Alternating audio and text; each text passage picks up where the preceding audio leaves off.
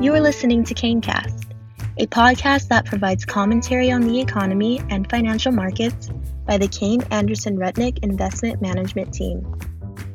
Hello, this is Jordan Greenhouse, Managing Director with Kayne Anderson Rudnick, and with me today I have Craig Thrasher, Senior Portfolio Manager and Lead Analyst with the KAR International Small Cap Portfolio. Craig, first and foremost, thank you for taking the time today. Craig, the biggest topic in the market in recent months has been related to inflation.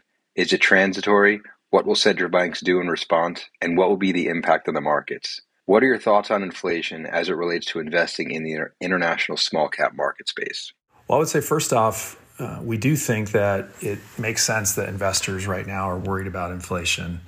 Inflation around the world has been running quite high and frankly well above long-term government bond rates. And we haven't seen this type of inflation for decades. And if inflation remains anywhere near current levels, we believe that would be bad news for both stocks and bond investors. Now, there's a number of factors impacting the inflation numbers that we're seeing right now, including supply chain disruptions that most people believe will be transitory.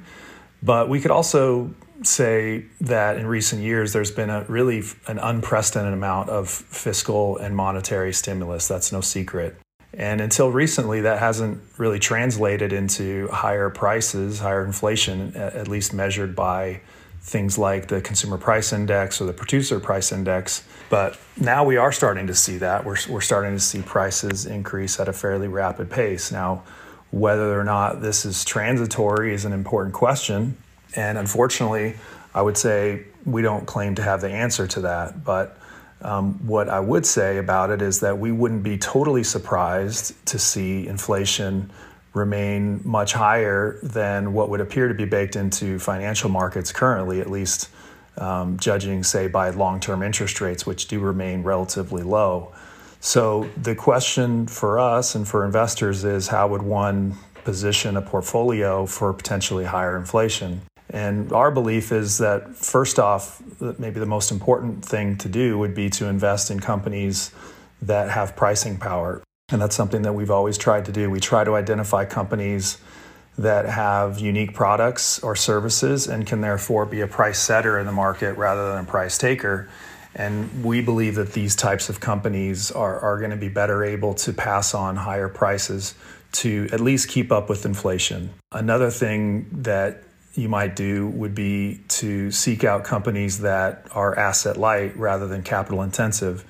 In capital intensive industries during inflationary periods, your capital expenditures tend to go up and be significantly higher than your reported depreciation. So your earnings, your cash flows rather, would turn out to be significantly lower than earnings for that company. And we try to own businesses with little capital needed to run the business so that cash flows can remain robust even during times of inflation. So in summary, I would say that while we try to avoid macro forecasting, we do think that the inflation risk perceived by the market right now is real. And we believe that in that scenario, we own the types of businesses that are best suited to deal with inflation, at least certainly on a relative basis, is our belief. The U.S. markets outperformed international equities in 2021 and frankly have outperformed both international developed and emerging markets for quite some time.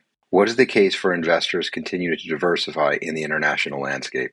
Well, if we look at the longer term history of markets, not just the recent years, there have been long periods of time where the U.S. has outperformed international markets as they have recently. But there's also been long periods of time where the U.S. market has dramatically underperformed relative to international emerging and developed markets. And I know this might seem ancient history to some, but if we just go back to the 2002 to 2007 timeframe, international and emerging market stocks dramatically outperformed U.S. equities. So over that 5-year period, again, 2002 to 2007, the S&P had a 12.8% annual return. And if you compare that to EAFE, international stocks, say EAFE, large cap developed international stocks, returned 22.2%. And emerging market stocks over that period returned 37.3%. So that's a period where we would say, in other words, diversification helped.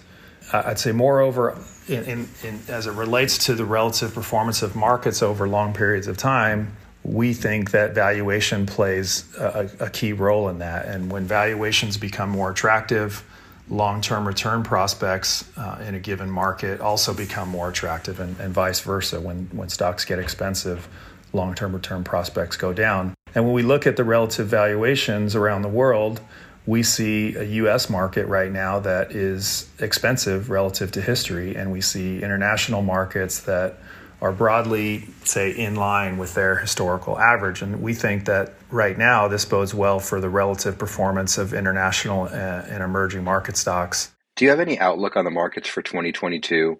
And what portfolio changes have you made recently giving your outlook? Generally speaking, we shy away from making near-term market forecasts. It's just frankly too difficult, if not impossible, for us. I would say one observation that we have made in recent quarters is the significant valuation difference between companies that are deemed to be desirable and or undesirable by investors. So on the one hand, there's stocks that people have wanted to own at any price. These have tended to be higher growth companies and industries where people see structural change benefiting that industry, for example, electric vehicles. On the other hand, there's parts of the market that people don't want to own at any price for whatever reason. I think energy would be an example of that, perhaps partly driven by an increasing focus on ESG by a lot of investors. And now these are just a couple examples, but we've seen a number of areas in the markets where this seems to be the case. So to the extent possible, we've been allocating capital to areas of the market that some investors would deem less sexy. We still think we're buying great businesses in those cases, but maybe the growth rate, for example, isn't as high as some growth investors might want, or high enough to garner attention from a lot of investors. And in contrast, we've been trimming or selling stocks in those areas of the market that we feel have gotten more crowded, and people have been willing to pay anything for high growth. Areas like cloud software as a service would be some examples of that. So we do still believe in gravity, and gravity in the stock market is valuation, and we believe valuation still matters. And we've tried to position the portfolio to those parts of the market where we're getting more attractive valuations, of course, while still sticking to our standard of buying high-quality companies that are competitively entrenched. What are some of the key contributors to returns during the fourth quarter of 2021? Top contributor performance for the second quarter was AutoTrader Group. AutoTrader operates the leading online automotive marketplace in the United Kingdom. The stock rallied in this quarter. They recently reported better than expected. They reported their fiscal first half of the year. And in that report, they had better than expected revenues and earnings. Obviously, investors like that. Another contributor to performance was Baltic Classifieds Group. This is a company that is listed in the United Kingdom as well, but their business is in the Baltics, obviously, as the name would indicate. They operate a number of leading vertical and generalist online classifieds portals in Estonia, Latvia, and Lithuania.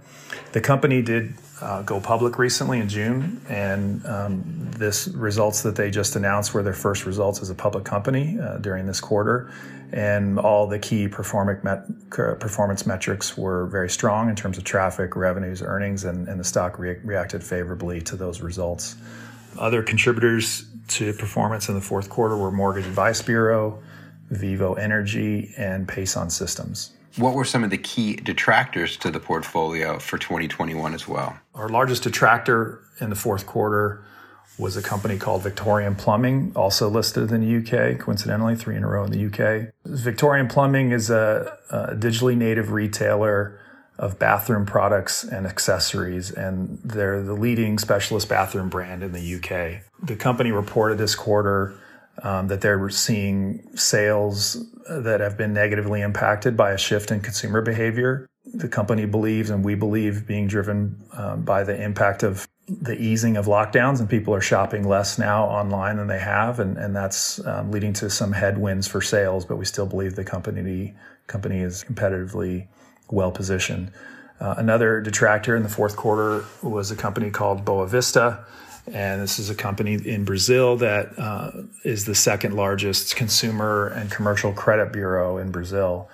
And estimates have been coming down in recent months as a result mainly of the impact of the macroeconomic environment in Brazil, which in turn is being partly impacted by COVID. So again, we don't believe that there's anything competitively that's different. It's just the macro environment is very weak and uncertain in Brazil, and that's being reflected in some weaker sentiment for Boa Vista. Other detractors in the fourth quarter were Redbubble, CAE, and Sabre Insurance. Craig, as always, thank you very much for the time and the insights you provide our listeners, and we look forward to future conversations. Have a nice day. CaneCast is the official podcast series of Kayne Anderson Rudnick Investment Management, CAR. This material is provided as a matter of general information and is not intended to be relied upon as a forecast or research.